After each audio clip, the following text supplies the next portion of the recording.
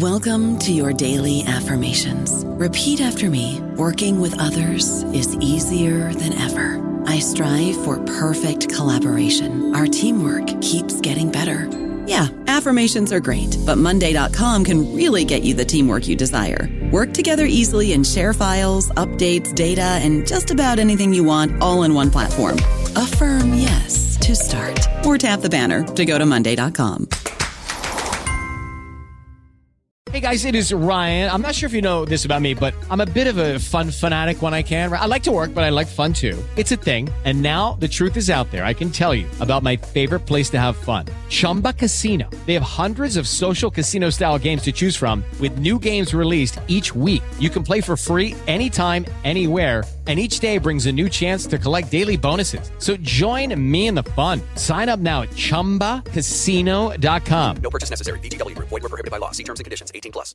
Hello, everybody. This is Marshall Poe. I'm the editor of the New Books Network, and I'd like to tell you that we have a new and improved website. It has two new features that we think you'll love. One of them is a vastly improved search engine, so that when you type in keywords, you'll get a bunch of episodes really quick. The other is the ability to create a listener account. And in that listener account, you can save episodes for later listening. So you can create a kind of listening list. We think these features are neat and we think you'll enjoy them. Please visit the site today. Welcome to the New Books Network. Hello, everybody, and welcome back to the New Books Network. I'm Rob Heaton for New Books in Biblical Studies, where I focus on new and exciting scholarship in New Testament and early Christian studies. That's the orbit of my own PhD. I'm very excited today to be talking with Michael Kochenash about his revised dissertation on Luke Acts and its author's imitations of Roman culture, which we'll get to in a moment. But first, let me introduce my guest. Michael Kochenash earned his PhD from Claremont School of Theology in 2017 and is currently a Radboud Excellence Initiative Fellow at Radboud University in the Netherlands, specializing in the New Testament and early Christian literature. He previously has held teaching and research appointments in both the United States and China. His research interprets, early Christian and Jewish narratives as products of ancient Mediterranean literary production, with a special focus on their use of literary models from Jewish scriptures and classical Greek literature. He has written numerous journal articles and book chapters relating to Luke Acts and other early Christian narratives. And on top of all this, Michael is joining us today from his home, actually his office, in the Netherlands to discuss the publication of his first monograph, which is called Roman Self-Representation and the Lucan Kingdom of God. And it was published by Lexington Books, an imprint of Rowman and Littlefield, and Fortress Academic in a joint venture. Michael, it's my pleasure to welcome you to the New Books Network. Thanks, Rob. It's my pleasure to be here, and I'm honored to have my book be the focus of this episode.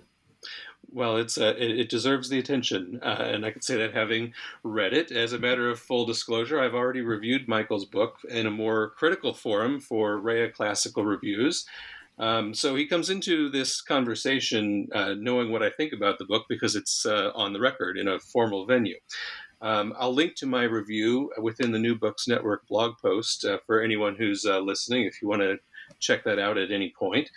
So if you're interested to read it. But in these podcast episodes, we provide more of a soft review and encourage conversation with authors to talk about their research. So the questions here that I have for Michael overlap with those that are posed or implicit perhaps in my review in certain ways, but they have been formulated for you, the listener, the listening podcast audience in mind. So Michael, knowing all that you know, are you ready to begin? I think so. Okay, wonderful.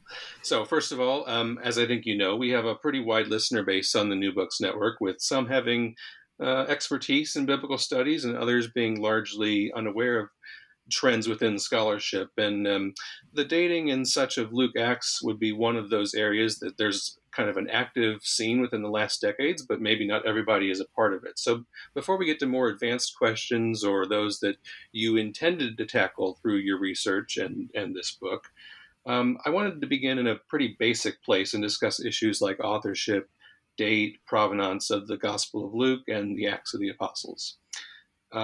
These are the two books that have attracted your attention, that you focus on the most, and especially in this book, all of your examples biblically at least, come from these books.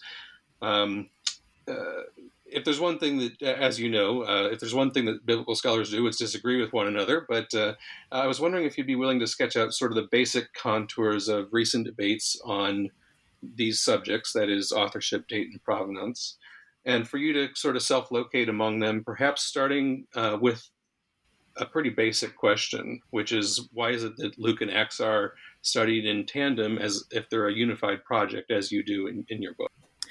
Yeah, so with things like authorship, date, and provenance, we unfortunately don't have hard data within the narratives of Luke and Acts.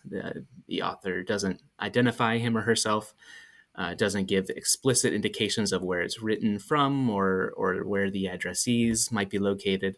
It doesn't give any indications, like, say, Josephus does, where Josephus says, this was written in the such and such year of such and such reign.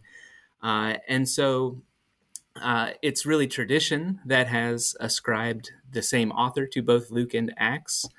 And we don't necessarily have to trust that tradition to agree that, these are probably supposed to be read together. One of the more formal elements that moves us in that direction is the prologues in both Luke and Acts that are addressed to someone named Theophilus. But there's more to it than that. For instance, the book of Acts, at least, presents itself in a way that suggests the author wants it to be read with the Gospel of Luke. So, for instance, the way it presents certain ministerial actions, miracles of Peter and Paul, in such a way that it recalls specific episodes from the Gospel of Luke, can tell informed readers that the ministries of Peter and Paul are sort of natural successions of that of Jesus. And in that way, you can draw the conclusion that the author wants you to read this as a sequel to the Gospel of Luke. Going the other way, I think there is also reason to think that the author of the Gospel of Luke had what is in the book of Acts in mind when composing the Gospel of Luke. Specifically, it is the question of Gentiles. So you have in the Gospel of Luke references to the inclusion of Gentiles, of non-Jews, but it doesn't happen within the Gospel of Luke, as opposed to, say, in Matthew and Mark. It's delayed until the Cornelius story in the book of Acts. So I think that in itself is good reason to think that the author of the Gospel of Luke was expecting to write something else. And since what we have is the book of Acts, I think there's a good reason to think that there's a reasonable chance that the same person wrote both of these. And I'm not going to put you on the spot and ask you whether you agree with the Acts Seminar and Richard Pervo and those folks about dating of the book of Acts, at least. But I see many people agreeing with a sort of compromise date in the 80s or 90s for the composition of these two documents. And yet recent scholarship has kind of pushed that date a little bit further out. Where do you stand on those discussions that are going on within scholarship? Yeah, I think of Joseph Fitzmyer as sort of the quintessential representation of that compromise date. And even he in his commentaries, I think he explicitly says there's no evidence supporting like a date of 85. It's a compromise date. I think the strongest evidence we have is so speaking of somebody specifically dating their work, you have Josephus dating Jewish antiquities to the 13th year of the reign of Domitian. So that puts it in the year of 93, 94. And I think there's good reason to think that the author of Acts and also Luke is using Josephus's antiquities as a resource, supplying information and whatnot, that begins but doesn't end with the discussion of Theudas and Judas in Acts 5, with Gamaliel's report about these other rebellions that are reported also in Josephus. So I agree with Pervo and others, especially Steve Mason, who have written on that topic. I think Luke and Acts are both best dated after that, but that just puts them in at least late 90s.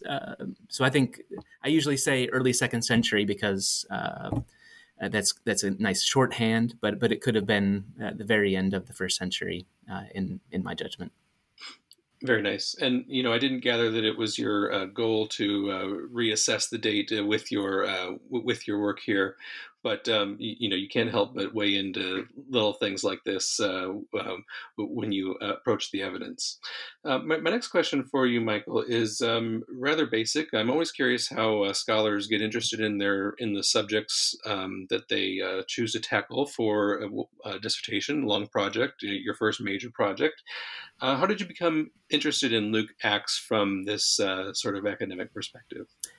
It's a little interesting. When I applied to PhD programs, I assumed I would be working on Paul, and probably Paul and Empire. So not far from where I ended up.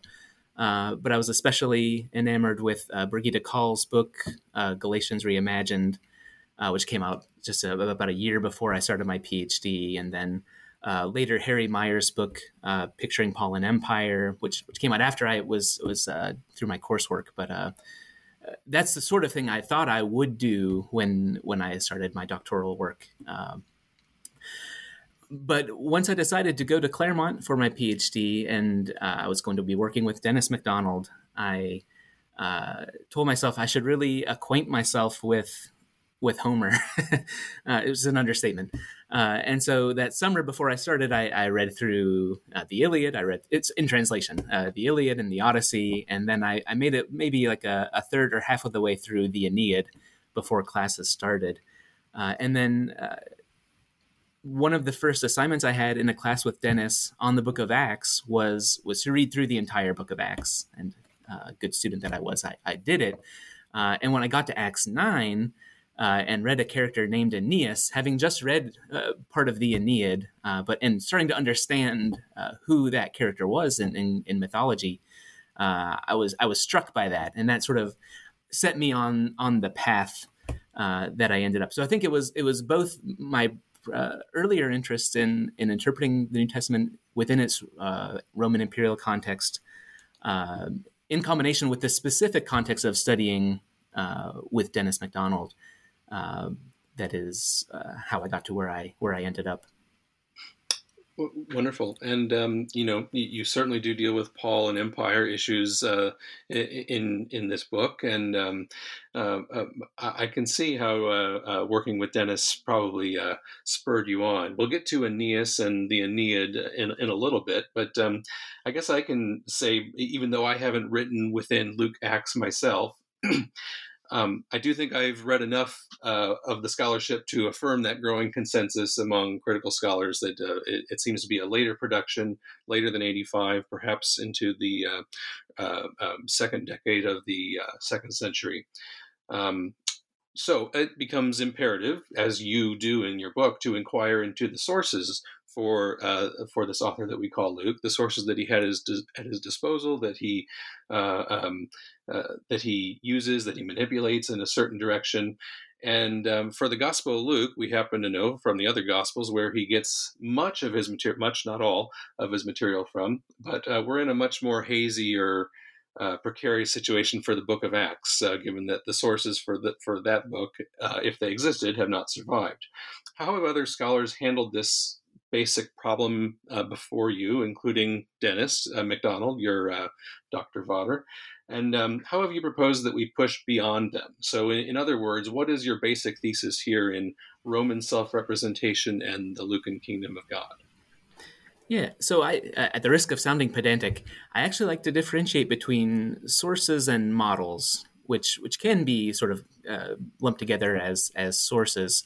But when I talk about sources, I like to be specifically thinking about earlier texts that an author uses to supply, especially information for the text, up to and including like word for word borrowings. Like, so Mark was a source for the Gospel of Luke, not only because it provided Luke with information about Jesus, but also because Luke takes a lot of material from it.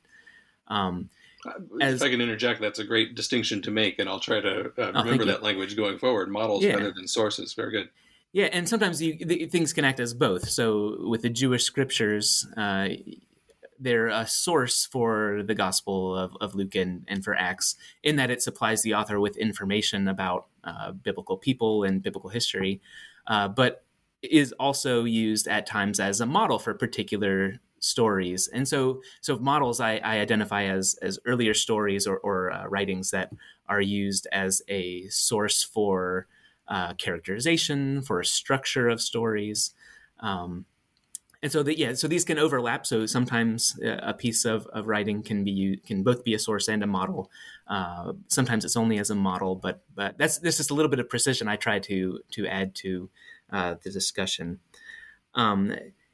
So in terms of where things were before my monograph, you mean specifically with Acts or with Luke and Acts, or just Luke? I was thinking more in terms of Acts, but you can answer the question however seems most fitting for you. Sure. Yeah. So with Acts, it's kind of as you suggested, there's not much to really concretely hold on. You have a lot of passages that sort of have a coherence and they're sort of strung together, and so it's easy to imagine that there was a source that existed, but we don't really have evidence of that. But what I do in my book is I look at, I go beyond what Dennis has done. So Dennis introduces a lot of Greek literature, especially Homer and Euripides and the Socratics, as models for the book of Acts that sort of explain the way it's structured in certain places. And I agree with a lot of what he does. One thing that I've introduced is looking at not only literature like the Aeneid, which is something that I do focus on, but also more abstract forms of self-representation by the Roman Empire. And so stories and ideas about its foundational figures. So going back to Aeneas and Romulus up into more recent times, from the perspective of the early church, Julius Caesar and Augustus, the way that it presents these foundational figures and their relation to those who they are ruling, and also the ways that it justifies its rule over those that it's ruling. So its conquest and its domination over the provinces.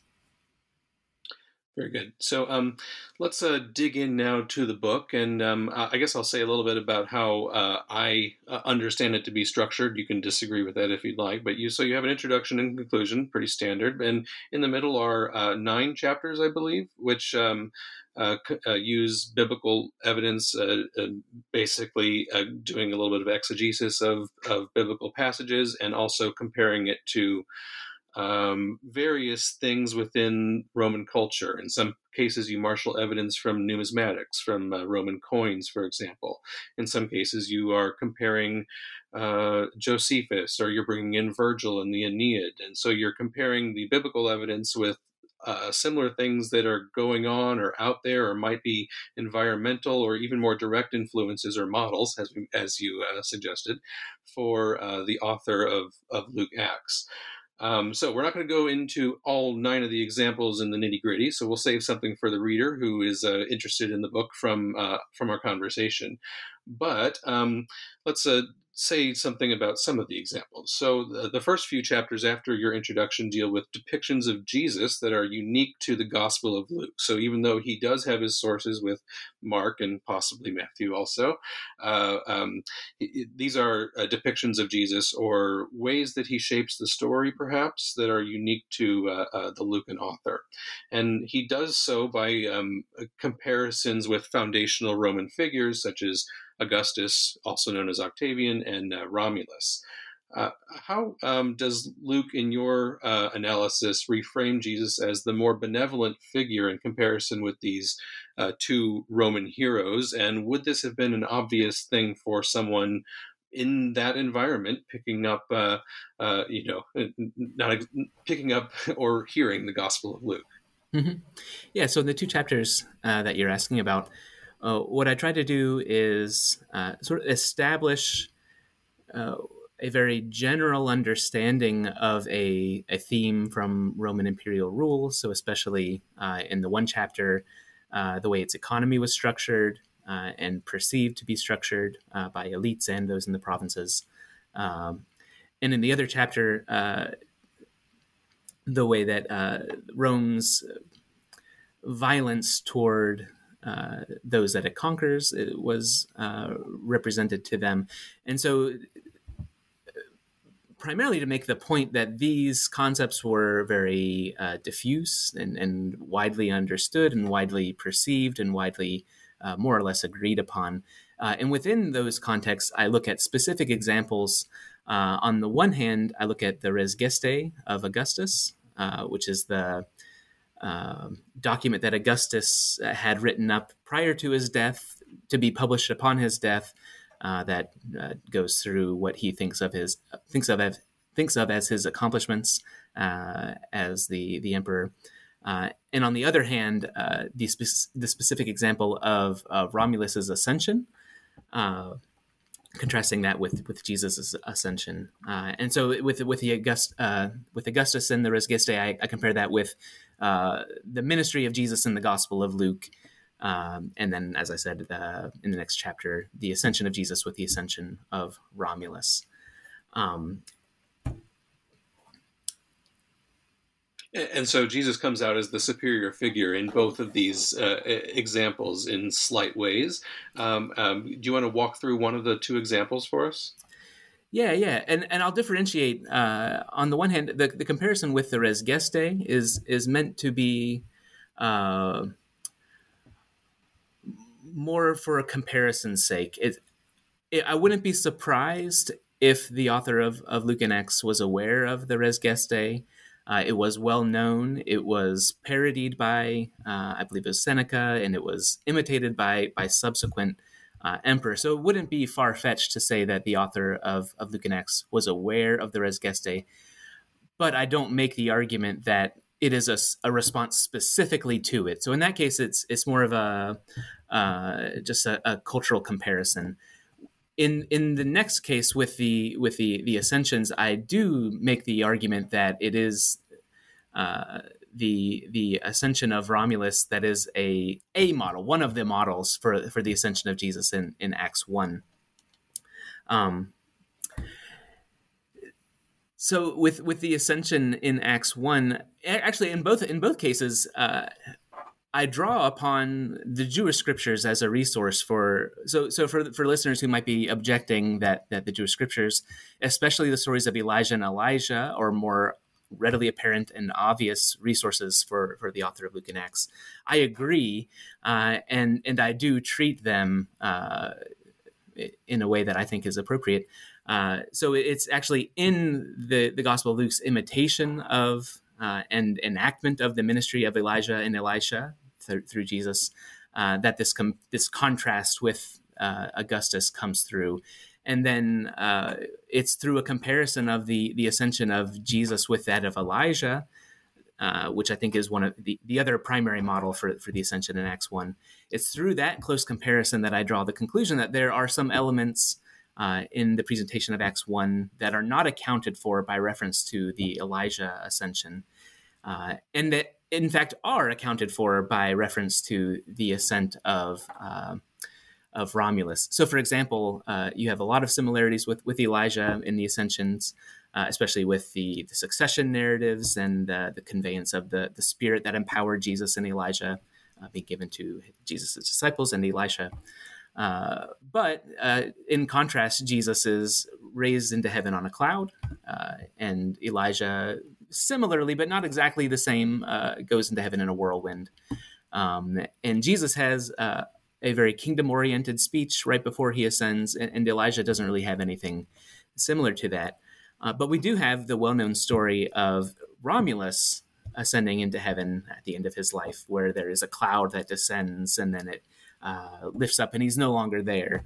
And you have actually a tradition of him coming back down later to a specific witness and giving him a commission that the Roman Empire will be known by its prowess in war, more or less, which is in contrast to the commission in the book of Acts, where Jesus says, you will be my witnesses in all Judea, Samaria, to the ends of the earth. And so for readers who think of them together, there is a contrast between Romulus and through Romulus, the Roman emperors and so forth who follow, as violent and as dominating the world through violence, and Jesus, who has maybe a similar ambition in terms of reach, but has quite a different means. Like they're going to do similar things, but through the strength of testimony, you might say. Yeah, very nice. One thing that I don't think that I fully appreciated before I read your book was that, even though Romulus is a much, older figure, there are stories that are written sort of afresh about him. Is it by Virgil himself that publishes these in the 2nd century BCE? Or you might jog my memory of when these come about and when he gives this fantastic report to spread his kingdom, as it were. Yeah, you're probably thinking of Livy. Okay, yes, that's right. That's right. But so even though Romulus is a much older figure, there are stories that are circulating afresh, perhaps much closer to the time that Luke is picking up the pen and writing the Book of Acts. For sure. Let's move on beyond these comparisons to Jesus and turn to some apostolic figures from the Book of Acts. So, in the remainder of those meaty body chapters, where you do some exegesis compared with Roman material, you focus on the turning point of the Book of Acts, which, as you say, is where the Gentile mission is formally initiated through the work of Peter. In Acts chapter 9, for example, Peter performs 2 healings of named individuals before the introduction of the Cornelius episode, which is, commonly thought of as the first Gentile welcomed into the fold. And this allows you to showcase what might be the heart of your mimesis criticism or your appeal to models. And you appeal to Virgil's Aeneid, which is kind of the focus of your book in a certain way. Even for many New Testament scholars, I think the Aeneid prevails in a certain obscurity, and you seem to have a very good handle on it. So I'll ask you a set of questions here that you can respond to. What is the Aeneid, first of all? And what ideological work does the Aeneid do for Roman ideology? How does it relate to the Iliad and the Odyssey of Homer? And finally, you can come to this last perhaps, after all that, what is going on with the healings of Aeneas and Tabitha in Acts? And why have so many scholars missed the parallels that you uncover in these chapters by appeal to the Aeneid? Mm-hmm. Yeah, so the Aeneid is the epic poem written by Virgil. It was finished as we know it toward the end of the 1st century BCE. I think technically it's unfinished in that Virgil wanted to polish it up more, and in fact gave instructions for it to be destroyed upon his death, but those orders were disobeyed, thankfully. And so it's a story of that sets itself within sort of the mythological world of Homer. So that goes to one of the questions you had in there, its relation to the Iliad and the Odyssey. So stepping back, the Iliad is the first book by Homer. We don't have to discuss if Homer existed or anything like that, but it was believed to be by Homer by the time first century or so.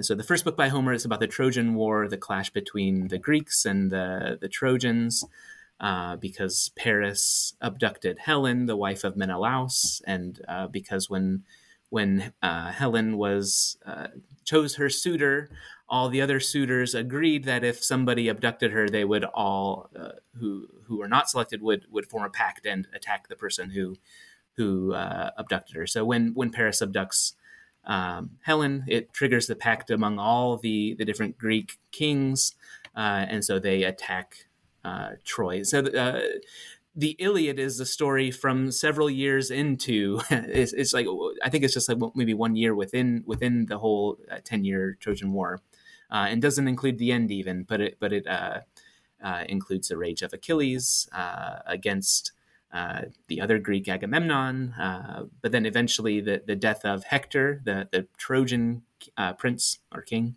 at the hands of Achilles, and that's really the climax is Achilles killing Hector. The sequel, if you will, Homer's second volume is the Odyssey, which was one of several stories we think, but the one that is still extant of the returns of these Greek kings after the Trojan War. this one specifically of Odysseus. And so it tells the stories of his 10-year return back to Ithaca and his reunion with his family. So it tells the stories of his wanderings across the sea and all his adventures with mythical creatures and friendly people and unfriendly people. And then when he gets home to get rid of all the suitors who are trying to take Penelope as wife and his fortune. So the Aeneid sets itself within this story world, literally and in terms of genre. So the Aeneid is about Aeneas, who is a Trojan relative, I think a cousin of Hector. And so it tells the story of Aeneas, the Trojan, escaping the ruins of Troy. So it starts after the Greeks have overtaken Troy. And so he and a remnant of Trojans escape. And then Aeneas has a very Odysseus-like travel over the seas and retraces a lot of Odysseus's steps. So readers of the Homer will recognize these. And he makes his way down to Carthage, where he has a tryst with Dido, which we'll talk about. And then eventually makes it to Italy, where you have something that again recalls the Homeric story source material, where he is an outsider who takes somebody's fiancée, so it's Lavinia, who's engaged to Turnus, but then she goes with Aeneas, and then there's a battle between these Trojans who have come across the seas and the Latins led by Turnus, and the climax of this story is Aeneas killing Turnus, much like Achilles killed Hector.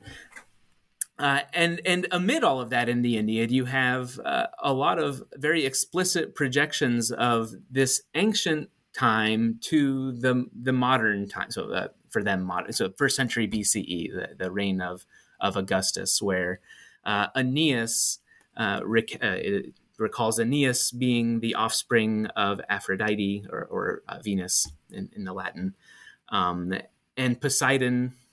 It's Poseidon in the Homeric hymns. I can't remember who makes the promise in the Aeneid, but there's a promise of an eternal kingdom that will start from Aeneas. And so in the Aeneid, it's explicitly identified that Augustus is this descendant, and he is inaugurating this eternal reign that is promised to Aeneas. And so it functions politically in the first century BCE as a form of legitimation. It functions as a way of justifying at this point. So Virgil doesn't invent the idea that the Romans are descendants of Trojans and Aeneas specifically. It's been sort of in the air for a couple hundred years, but it acts as a way of justifying that connection, even though there's no sort of ethnic ancestral connection with the Trojans that we know of. There is nevertheless. I don't think the genealogical records were preserved, unfortunately. Yeah, right. No, not to our satisfaction, I'm sure. But there's nevertheless a mythological justification for connecting Augustus with the Trojans, and specifically Aeneas, with that sort of divine connection, and that especially the divine promise of an eternal empire to follow. So looking back at your questions. Oh, sure. I might bring it up again so that listeners are reminded of where that I went with the set of questions that I posed to you there. That was a great background on the Iliad, the Odyssey, and how the Aeneid connects to it. And I like the idea of sort of it being part of the same cinematic or mythological universe that Virgil latches onto with the Aeneid.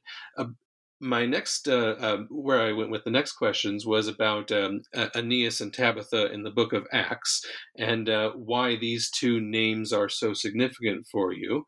You go into detail about how Aeneas is not exactly a common name in the East at this time, and so why have the question I asked is why have so many scholars missed the parallels that you uncover in these chapters of Acts to Virgil's work? Mm-hmm. Yeah, so this is with the Aeneas chapter. That was I alluded to it earlier, where that first semester at Claremont, I almost fell out of my chair when I encountered the name Aeneas in the Book of Acts. And so that was sort of what gave birth to what is this chapter and a JBL article before it.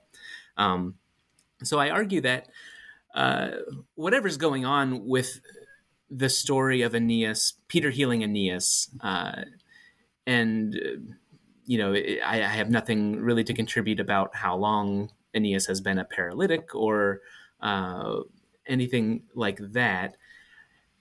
But I was struck by the fact that Aeneas is named. It's not common for individuals in Luke and Acts who are recipients of healing to be named. And so I review the cases where they are named. And it's always because either the person is clearly known to the audience, like Paul, or their name is significant. So like Eutychus, whose name means lucky, and he falls out a window and survives. 3-story fall or whatever. So he is lucky. So it's a name that makes sense because of the meaning of the name. And I think most scholars prior and maybe still would suggest that this is a name that was known to a community, and that's why it is retained. But I argue that it's probably more credible. Like maybe that's possible. I don't know. It's maybe more credible to think of it as playing. So it's either retained in the story or added to the story by Luke, the author of Acts, because of the cultural associations with the name Aeneas. And so I argue that those associations are the city of Rome, the Roman Empire, for these reasons, especially the Aeneid, but it predates the Aeneid and is beyond the Aeneid as well. And so if you look at the structure of the book of Acts, a lot of scholars will look to Jesus's commission in Acts 1:8 as a signal for how to read the structure of Acts. So Jesus says, "You will be my witnesses in Judea, Samaria, and to the ends of the earth." And you get a number of summary statements along the way throughout the book of Acts. But only one of them, I think, recalls that earlier commission in 1:8 in terms of geography. And that is Acts 9:31, where the narrator says, the mission is going well and there's success in Judea, Galilee, and Samaria.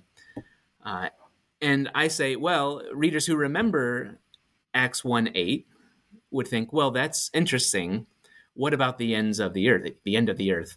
And the very next verse introduces Peter and this person named Aeneas. And so I don't think it's unreasonable to say that for readers who possess this competence of knowing the association of Aeneas with Rome, to draw the conclusion that the direction of the narrative in Acts is going to Rome. And it very much helps that the narrative does end in Rome, as we know. So it's maybe a little bit of a confirmation maybe of this way of reading it. Would you call it a metonym? I don't know if you use that language in your book, but it sure seems like Aeneas could be read as a metonym for Rome. That's the word I use. Okay. That and I'm sure that's where I got like it, literary signpost, right. one or the other. As a metonymy for the Roman Empire. For if sure. that were your only example, that might, people might be able to brush that aside. But you also do the same work with Tabitha, which is a healing that follows shortly thereafter. How is that one related to the narrative of the Aeneid? Yeah. So I argue that with the Aeneas story, I don't think you need competence, familiarity with Virgil to read the narrative the way that I argue. With the Tabitha passage, you definitely do. Maybe not like knowledge of Latin and access to a manuscript, but you need to know Virgil's story in the Aeneid to get to the reading that I argue for. So in the Aeneid, according to Ovid and others, the most popular passage of the Aeneid is Book 4, which is, as I mentioned earlier, Aeneas in Carthage with his encounter with the Carthaginian queen Dido. And In several places in Book 4, Virgil refers to Dido as a deer, as a wounded deer. You have Dido dreaming of Aeneas, like literally hunting her, and there's sort of repeated theme in the Aeneid of hunting deer. So it makes sense that here again you're thinking of Dido as a deer, and she does end up dead. So she thinks that Aeneas and she are married. But then Aeneas abandons her out of his commitment to establishing Rome, more or less. And in her despair, she kills herself. And so simply, I argue that in the book of Acts, when you have this dead woman, and she's named Tabitha and Dorcas, Tabitha being a transliteration of the Aramaic into Greek, and Dorcas being the Greek word that is the translation of Tabitha. Both of them mean deer or gazelle. Gazelle, I think, is a common translation, but I think deer is maybe better, or maybe fawn. I've actually suggested before, like if you're translating it, you should say maybe use an English word that means what Tabitha means, so something like fawn. So for readers who are reading Acts, you've just had Peter heal a man named Aeneas, and then he encounters a dead woman named Deer. I don't think it's asking too much to suggest that some readers familiar with Virgil would think of Dido. And the context of Dido and the way she, in Virgil, it seems to be a reference to Cleopatra, and can represent what happens to those who stand in the way of fulfilling the destiny of Rome, whether Dido trying to keep Aeneas from going to Italy, or Cleopatra opposing Augustus, who would become Augustus. It seems like a straightforward message of collateral damage if you get in the way, like your life is expendable. But in the book of Acts, we have this story about the progression of the kingdom of God, with the evocation of the story of Dido. But Peter raises her back to life, which feels like a straightforward reversal of the theme from the Aeneid. So that's what I argue. I've told people in the past that of all of my arguments, and I think this extends to everything I've published since this book, this is maybe the most conjectural argument that I make, and I'm fine with that.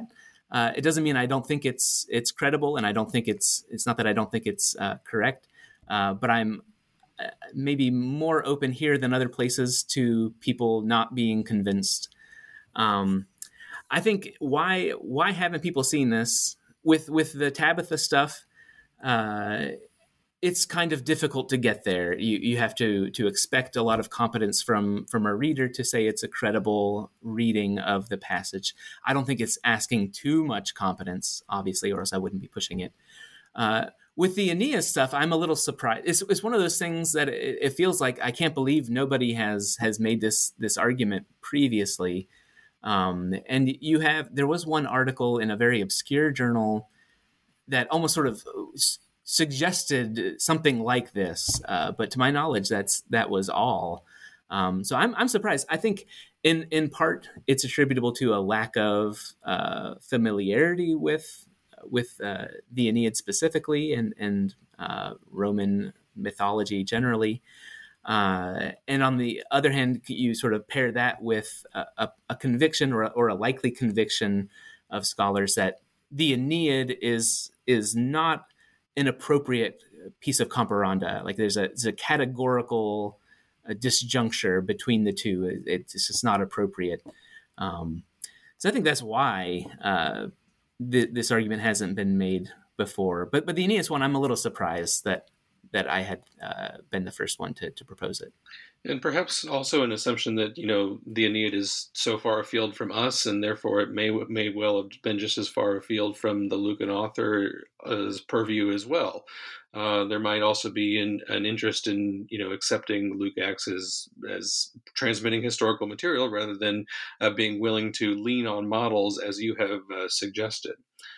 Let's move to the Cornelius episode that follows this, and that was a great explanation of the Tabitha stuff. With I think it's fully reasonable to see how the apostolic band, as they encounter the wounded deer, they wouldn't just leave them behind. They would accept them into the fold. They would revive them and bring them into, the growing kingdom of God, as it were.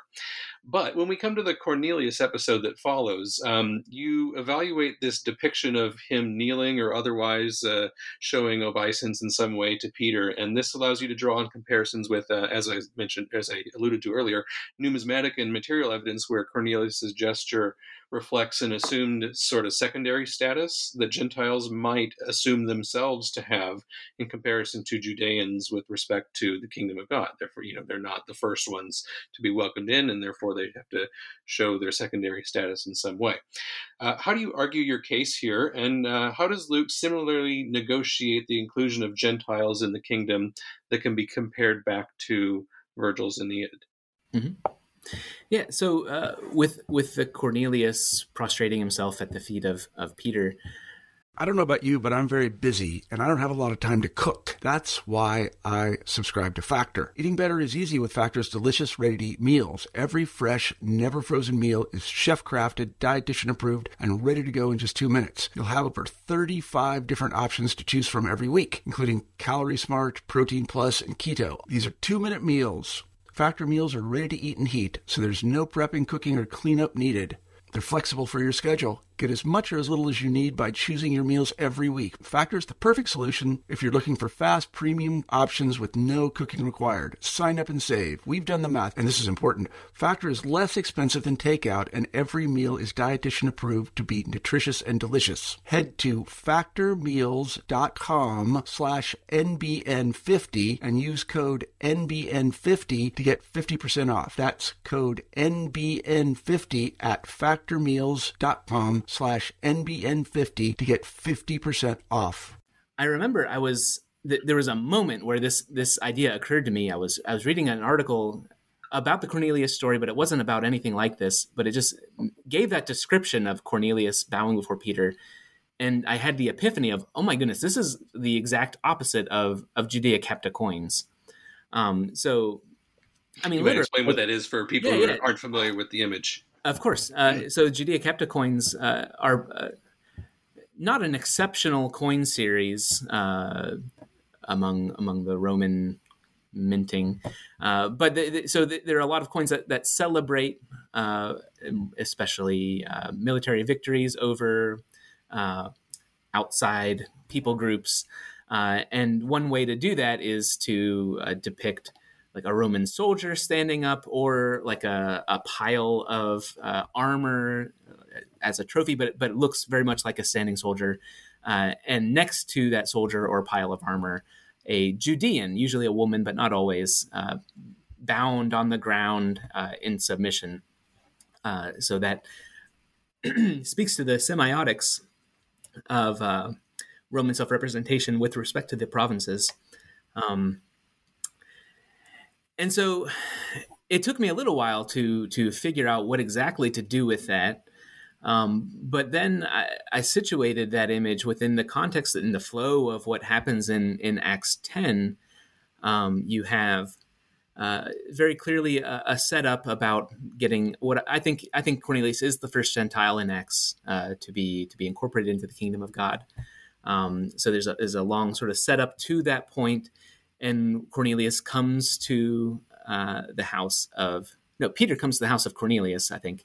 When Peter gets there, Cornelius prostrates himself and evokes, for readers who are aware of Judea Capta coins or other types of representation like that, this sort of image of Roman self-representation, this Roman logic of imperialism that says, we will let you be included within the empire, but you are lesser. And so it has Cornelius enacting that almost. So like he's about to be initiated into the kingdom of God.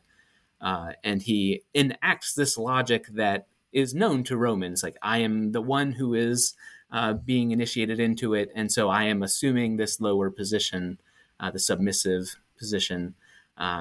And it's a striking reversal because you have here a Judean man standing up and a Roman soldier prostrating himself. But Peter rejects this and says, stand up, I'm also a man. And then goes on to preach to him about God showing no partiality. So talking about the relation of Jews and non-Jews with this Jesus-focused Jewish movement. There is no status disparity between Jews and non-Jews. And this can be read, maybe there are multiple ways this can be read, but I argue that it can be read as not only communicating about the kingdom of God, according to Luke, but also as a critique of the Roman way of doing things, of incorporating outsiders, but only as lesser. So how do I relate that to the Aeneid? So I argue that there's not necessarily specific things pointing to the Aeneid in this passage or elsewhere later in Acts, that is. But I think there are, on the one hand, you have the Aeneas and Dido stuff. So that helps some readers think of the Aeneid. I think later in Acts, you have a lot of circumstantial parallels with the Aeneid. And so maybe we can think back to my review of the storyline of Homer's stories and the way that the Aeneid interjects itself.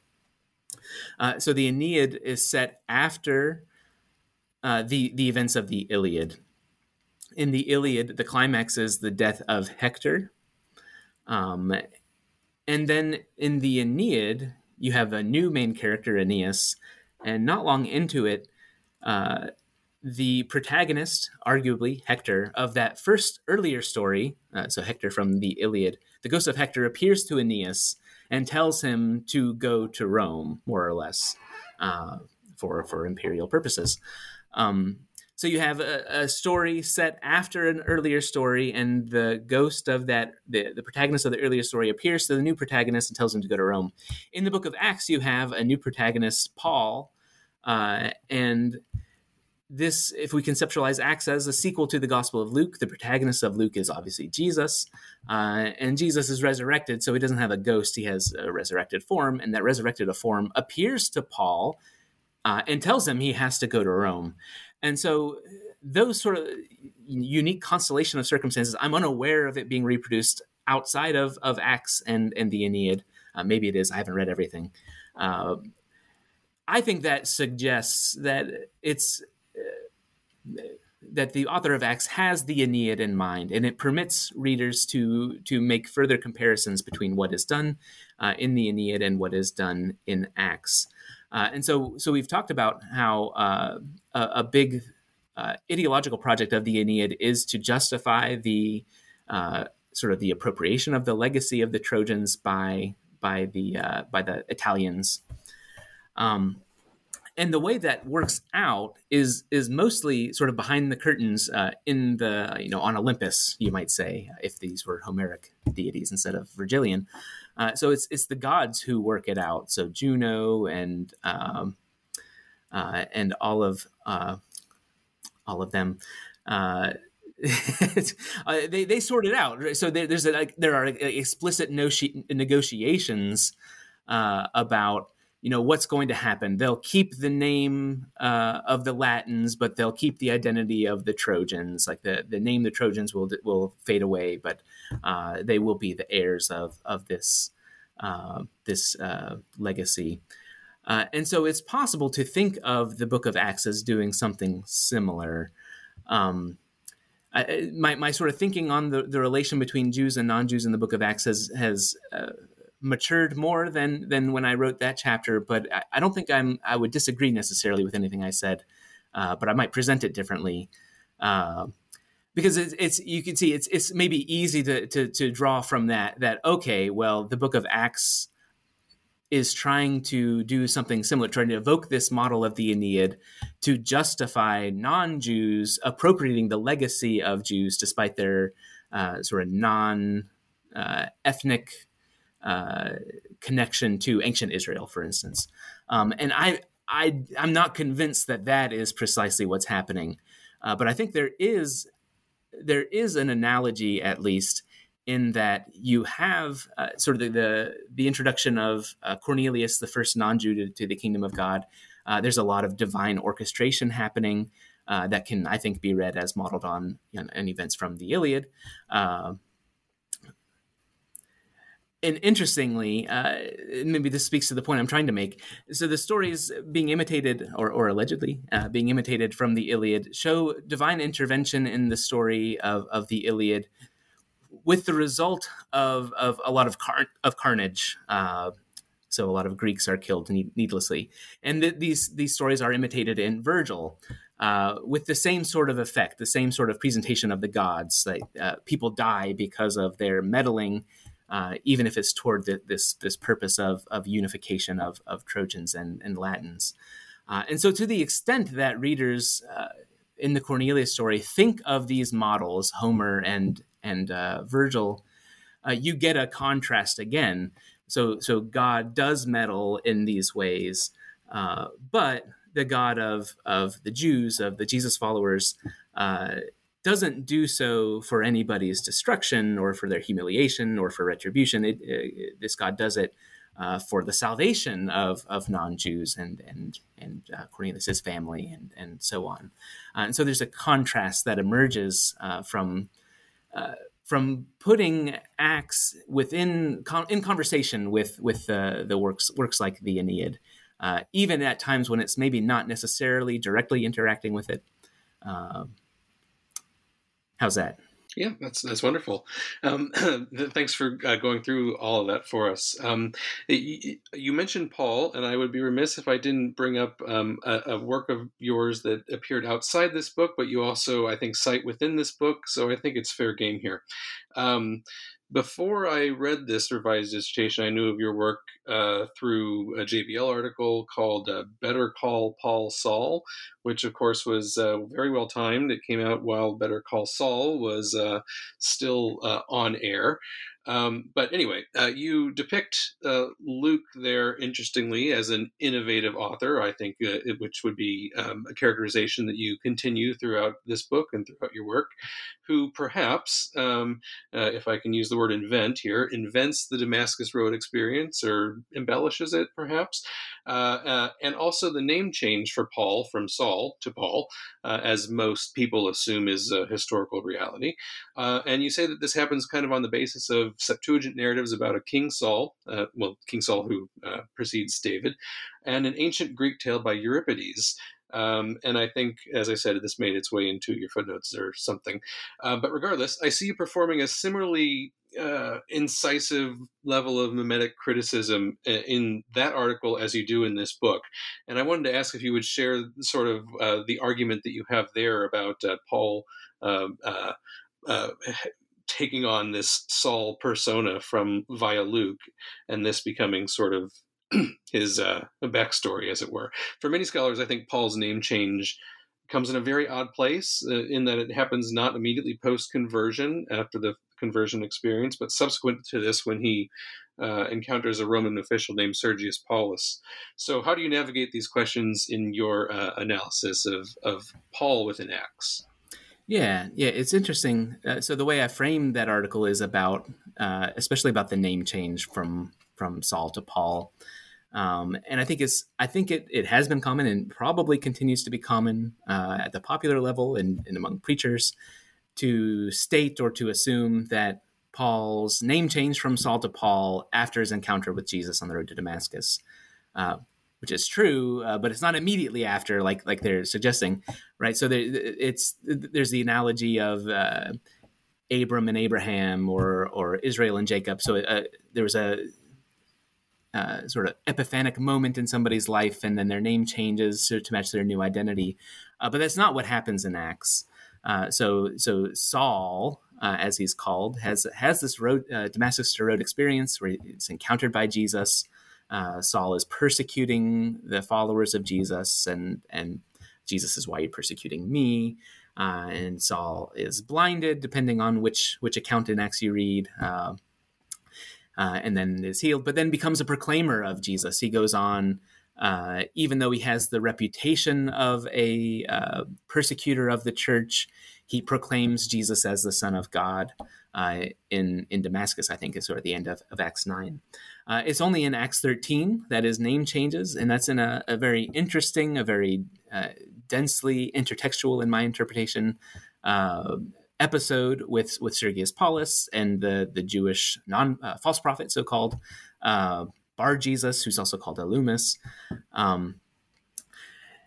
And so how to make sense of all this, I say, well, I think there are two literary models that can be read as structuring what Luke is doing, and you've mentioned them. So one is King Saul from the Jewish scriptures, and the other is the story from Euripides about Dionysus and King Pentheus. So the presentation of Saul as a persecutor of the early church has a lot of verbal similarities with both the stories about King Saul and the story of Pentheus persecuting Dionysus. And I argue that the name Saul is, as you say, an invention of the author of Luke as a part of this program of associating Paul, at least as his persecuting identity, with King Saul and his persecution of David. And this maybe comes to the fore most clearly when you compare this anomalous saying of Jesus to Saul on the road to Damascus, "Why are you persecuting me?" Which is confusing because he has not been persecuting Jesus. Jesus is not on the scene as Jesus' followers. But Saul does persecute David, and David asks why he's persecuting him. So not exact word for word correspondences, but very, very similar circumstantial correspondences between the two. And so that could be enough to help explain that episode, like Saul of Tarsus is persecuting Jesus just like King Saul persecuted David, especially since Jesus is identified as the son of David. But it doesn't explain why his name doesn't change right after the story. But if you bring in Euripides into the mix, the Bacchae, then maybe there's a way of making sense of it. Because in the Bacchae, a major premise of the story is that so King Pentheus is Dionysus's cousin. So this might take a little backstory, but so Dionysus's mother, Semele, is impregnated by Zeus, but people don't believe her when she says as much. And I believe it's Hera comes down and convinces Semele to ask Zeus to reveal his true nature to her, because she's jealous of this mortal who's been impregnated. Semele foolishly does so, and Zeus's true nature is, of course, a lightning bolt. And so when she asks him this and he complies, Semele dies from the lightning strike. But Zeus saves Dionysus by bringing him to birth himself, of placing Dionysus in his thigh. So anyway, Semele's family thinks that she dies by lightning bolt strike because she's lying about being impregnated by Zeus. And so the story of the Bacchae is Dionysus returning to his hometown with his followers from what we call Asia Minor, in order to take revenge on his extended family, his aunts especially, and their one of his aunt's sons, King Pentheus, because they disbelieve his mother and the claim that he was the son of Zeus, the son of God. And so there are a lot of verbal parallels between the presentation of Saul and King Pentheus, and that becomes most clear in the third iteration in Acts 26, where you get the three words that are kind of a quotation from the Bacchae. Jesus says you shouldn't kick against the goads, which is what Dionysus says to Pentheus.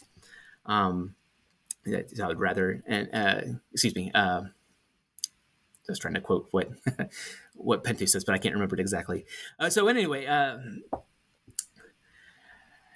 for readers who make that association, maybe on a second or third reading through Acts, when they get to it in Acts 9 again, it might make sense to them when they see Saul being characterized as a Pentheus-like figure, having this epiphanic encounter with the risen Jesus, just like Dionysus has this encounter with just like Pentheus has this encounter with Dionysus.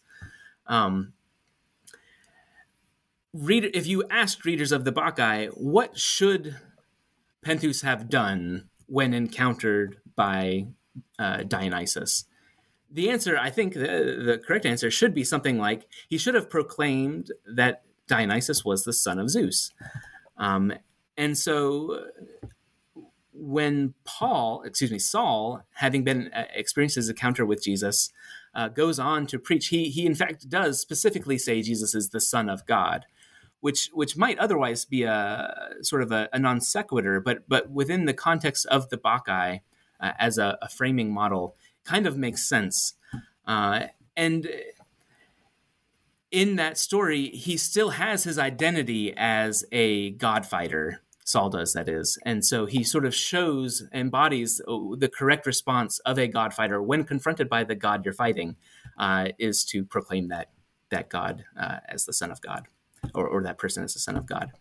And so it gets more complicated with Acts 13 with when the name changes. So I don't think we should maybe go down that road. But it's again an imitation of the Bacchae, I think. And Dennis MacDonald has argued this before I did.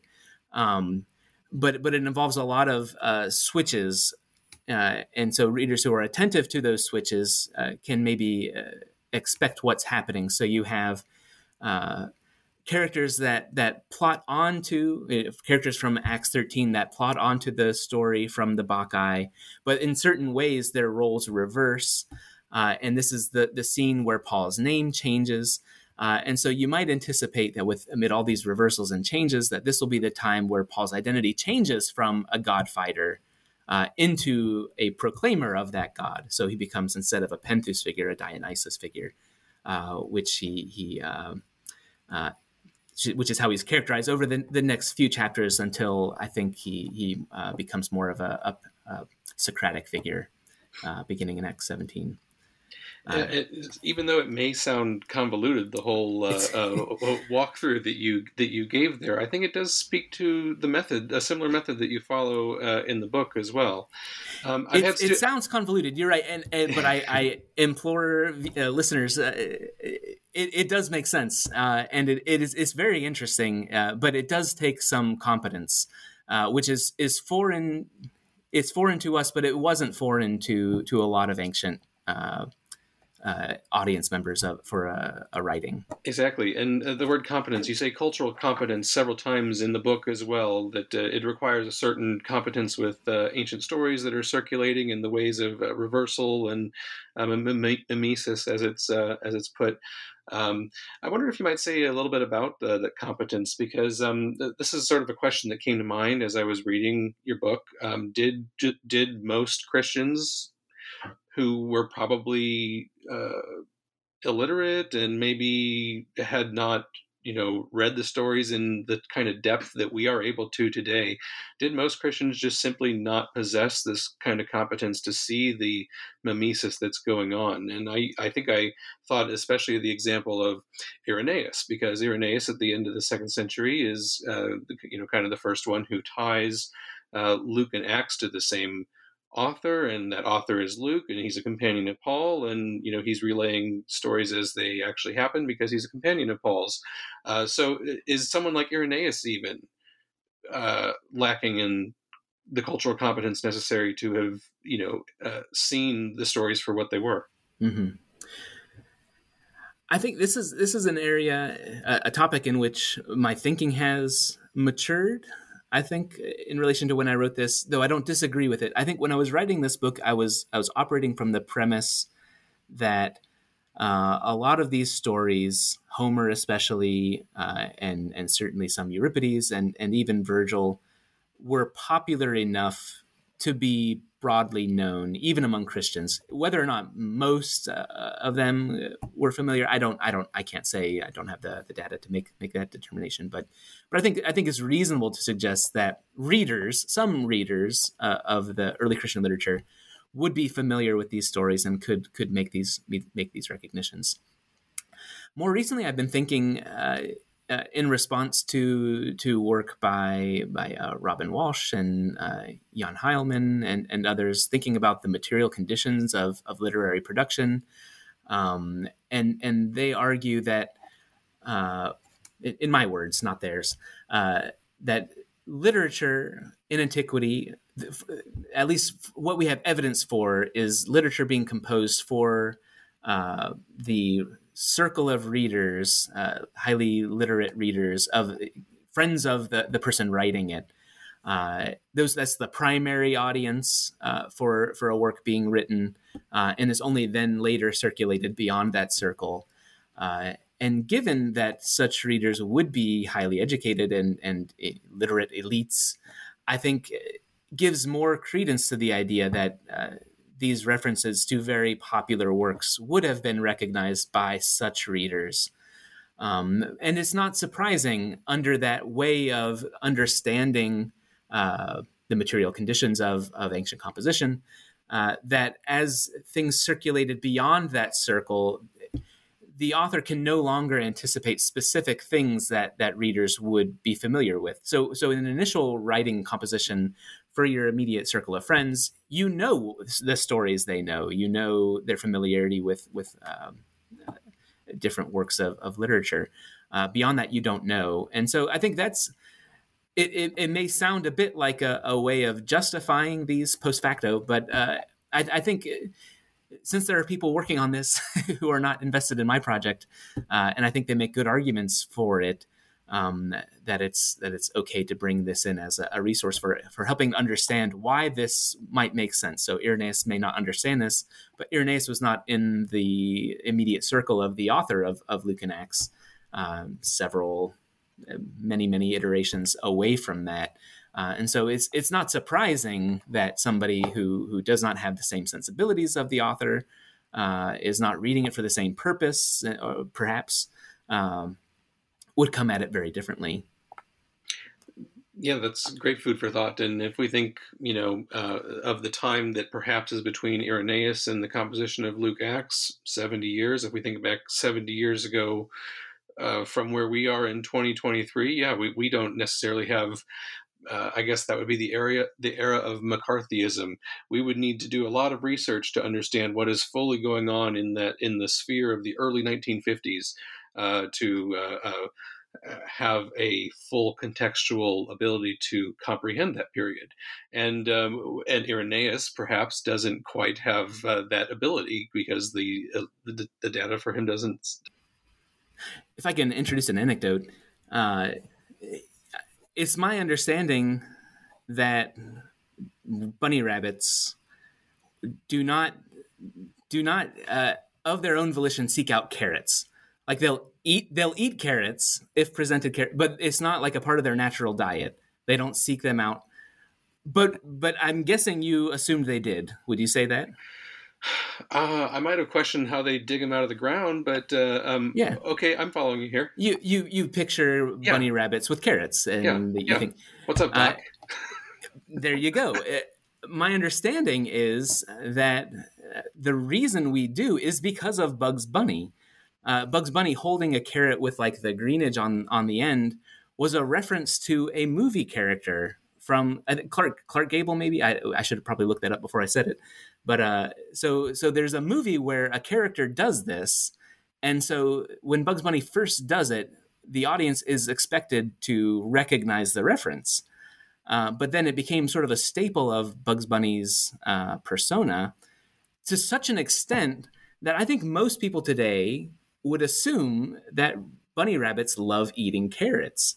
And yeah, it's what you give bunny, but I think a pet nutritionist would advise against it. That's my understanding anyway. But that speaks to the way in which it should not be surprising for this to have happened 2,000 years ago, that perhaps an author made a reference that he thought his audience would recognize, and 70 years later already, this was going unnoticed in some quarters. I would argue it was recognized in some other quarters, perhaps, but.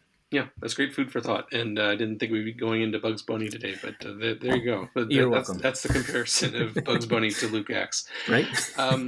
Okay, let's talk about I think a debate that you intended to contribute to kind of early on, even before this became your dissertation project. But as you said, empire criticism was an important part of kind of your mindset as you were coming into your PhD program. So I'm sure you're aware of the active research scene discussing the degree to which early Christians, such as Paul, such as Luke, might have been favorable to or critical to aspects of Roman imperial rule, which is kind of the fact of life, right? It's the governing, it's the ruling authorities over them, whether they are provincials or whether they are, Italians, as we might say.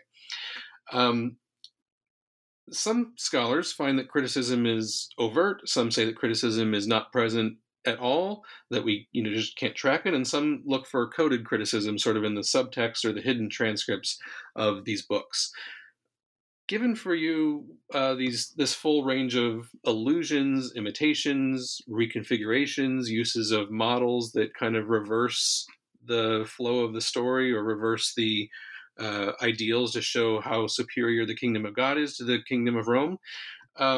Given all of this that you find reflected in Luke Acts, what is your conclusion or maybe your gut feeling about the positionality of its author to the Roman Empire? And after that question, do you think that Luke is typical of early Christians in this regard, or more of an outlier or something else? Mm-hmm. With the second question, I would say I don't know. I think that there's work to be done. But so what do I think about the author of Luke and Acts? I'm of the camp that is maybe skeptical of how much we can say about the author specifically. So I'm hesitant to say very straightforwardly what I think the author thinks. I think you can make more or less credible assertions about what the author likely thought. And so that's what I try to do. I try to be very cautious. I'm not trying to have a definitive take on anything of the sort. So I'd say it's credible to argue that the author of Acts, or at least the texts of Acts and Luke, can be read as expressing disapproval, you might say, of certain aspects of Roman rule. So I think it's very important to be careful not to over generalize about the Roman Empire, because there are so many facets that affect people in different ways. And for you, where you'd be most willing to speak is, I guess, the places where Luke reverses cultural stories and tries to show that the kingdom of God is about salvation and not about destruction and not about leaving behind the wounded deer, for so to speak. Yeah. So issues of imperial violence and imperial extraction. Again, I don't want to overstate the extent to which the author disagrees or disapproves of these aspects of Roman rule, but I think there are ways in which disapproval can be detected within the text. And not everything I do in this book is about looking for disapproval of Roman rule. So there's a section on comparing the birth of Jesus with the birth of Augustus and their lineages. And I don't think there's any inherent disapproval involved. In fact, it seems to be the author of Luke calling to mind this sort of cultural repertoire that the audience would know about and saying, hey, think of that when you think about Jesus. And so there's maybe competition involved, but not necessarily disapproval. And so it's a mixed bag. It's a mixed bag from my study alone. So not to mention the studies of others when it comes to the posture toward Roman rule. I guess maybe a follow-up question that relates to implications of the kind of mimetic criticism or leaning on models as you have pursued here. I must pose the question of historicity of Luke Acts within all this. So by most estimations, he is sequentially the third evangelist that comes along, second or third generation Christian. He kind of admits as much in the prologue of the gospel. Acts is becoming recognized increasingly as a late-coming book, perhaps second century. And by your analysis, Luke develops many of his characteristic narratives from these reconfigurations of existing environmental influences, or works that he's intimately familiar with, like the Aeneid, perhaps. And yet, there's a pretty widespread tendency in New Testament scholarship, I think, in certain quarters, to continue approaching Acts as historiography, as a relatively historical material for us to dig into. So given the source criticism and mimetic criticism that you pursue, what remains of you, for you, of the portrait of Acts as historically accurate? And is there any method for approaching these questions that you might advise among New Testament scholars who do not specialize in Luke Acts as you do? Yeah, in terms of advice, I would recommend caution. So I don't think I take a stance in the book on historicity of Acts, or even like implications of genre, or implications for the genre and subsequently for historicity. In part because it's not clear to me that there are straightforward implications. And maybe there are people from certain camps that would see straightforward implications, and I would probably agree with the implications they're thinking of. But right, so I definitely think of the book of Gospel of Luke and the book of Acts as fictionalized. I don't typically call them fiction, because I think that's maybe a bit too attention grabby. I'm not sure. I'm not opposed to it, just because. But so when you talk about historiography in antiquity, it's all fictionalized, and so even if you say like the best genre for the Book of Acts is historiography, which is not my opinion, but as people I respect take that position. Even so, you're not getting rid of the possibility of fictionalization. It's just what it involved in the ancient world. And so, I guess there are segments of our guild that will use the Book of Acts as kind of a historical source book. Maybe especially Pauline scholars would try to use the Book of Acts as a guidepost. Some, not all. No, certainly not all, but some. And that is something that more baffles me than anything. But so maybe one point I was wanting to make was, insofar as I say that it doesn't have a necessary implication for the historicity, is you can have an event that really happened, and it could be presented in such a way that it recalls a model of a story where something similar happens. And that doesn't tell you one thing or the other about that story actually happening. It does tell you, I think it has strong implications about the details of that story, the presentation of that story, but it doesn't tell you about the story itself. So, for instance, the killing of John the Baptist in the Gospel of Mark. So Dennis MacDonald has argued that that's modeled off of, I think it's the story of Clytemnestra killing Agamemnon, but I could be wrong. I didn't look that up beforehand. The fact that let's say he's correct, whatever it is he argues, let's say he's correct, that doesn't mean that John the Baptist was not killed by a Herodian. We know that is true because Josephus talks about it. So there's external sources that attest to that event happening, even if not the details. And so I'm not ready to say that about a lot of things in the Book of Acts that there could not be some other external attestation that tells us that something actually happened. I just think we don't have the data. So I think it's much better to focus on what we can say with confidence, and that's looking more at the literary meanings, not trying to peer behind the text at the history of the early church. I guess I'm kind of skeptical about how well that could be accomplished, but I think much more fruitfully you can look at what the narrative seems to be trying to accomplish literarily.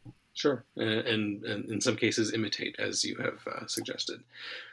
Okay, so you do have an interesting way of bookending your the meat of your revised dissertation, both in the introduction and conclusion. You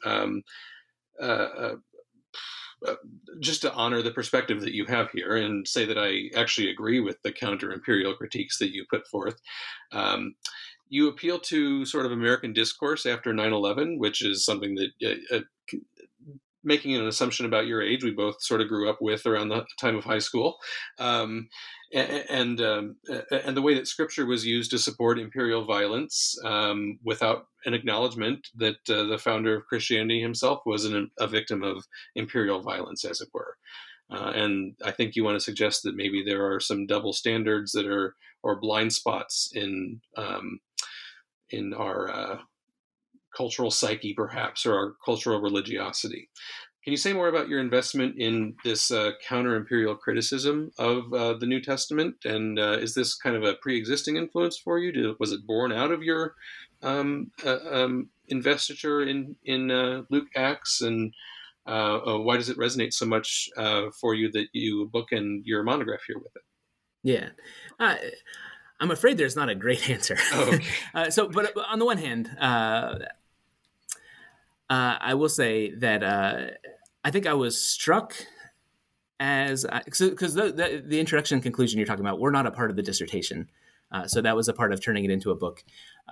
You were, I think, correct in your review where you say it might have made more sense to, in these sections, sort of contextualize the book of Acts, Luke and Acts, with other sort of Jewish and Christian writings and their positionality toward the Roman Empire, which I agree.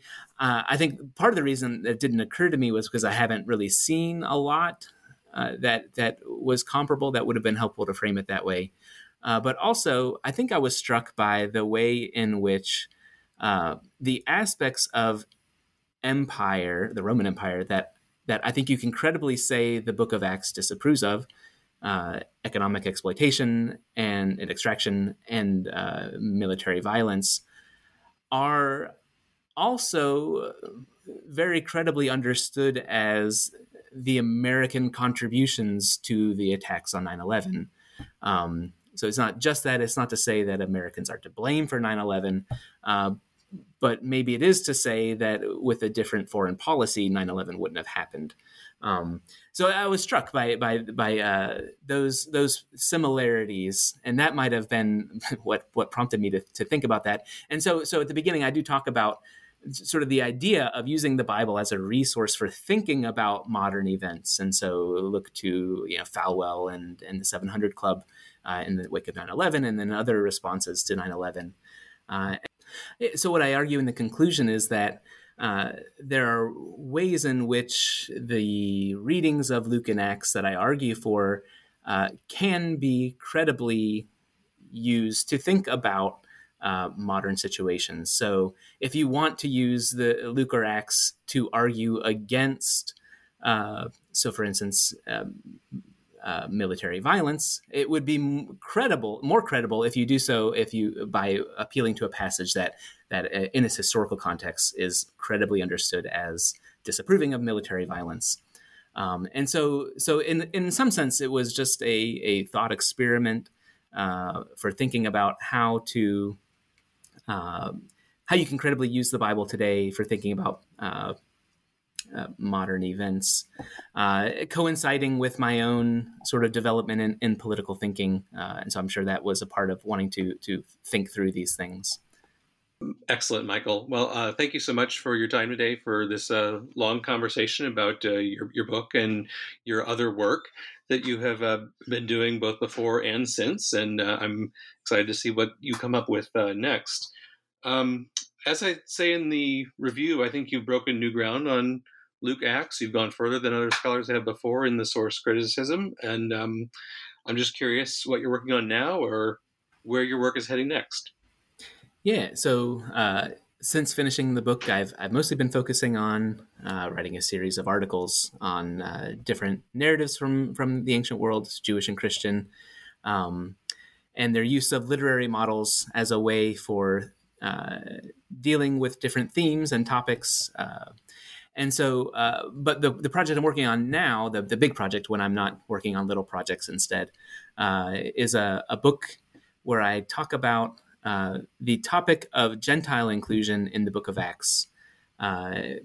So it's meant to complement the studies that look at the explicit things like the appeals to Scripture in Acts 15 at the Jerusalem Council, where there's an explicit reasoning about including non-Jews. And so in this project, I'm looking at the literary models and the way that the author of Acts can be understood as using readers' familiarity with popular stories from the Jewish scriptures and classical Greek literature as a way of encouraging them to adhere to the author's position regarding non-Jewish inclusion, that is permissible under certain circumstances, and also to stigmatize people who disagree with that assessment. So, for instance, since we've talked about the Bacchae, by associating people who oppose the inclusion of non-Jews with penthus. And so those who recognize what's going on there presumably would not want to be associated with penthus. And so that sort of stigma might act as a part of the persuasion of the Book of Acts. Excellent. Well, I look forward to it very much. And it seems like a natural progression from the work that you have done on your dissertation and its revision here in this book. So thank you, Michael Kochenash, for your time today, for your work on Luke Acts, and for being our guest on the New Books Network. Hey, thank you so much, Rob. Again, Dr. Kochenash's book is Roman Self-Representation and the Lukan Kingdom of God, and it's available now from Lexington Books and Fortress Academic, wherever quality books are sold. I've been Rob Heaton, your host in New Testament and Early Christian Studies for New Books and Biblical Studies, and I'll be with you again on your next download. But in the meantime, never stop questioning. Thank you. Bye-bye.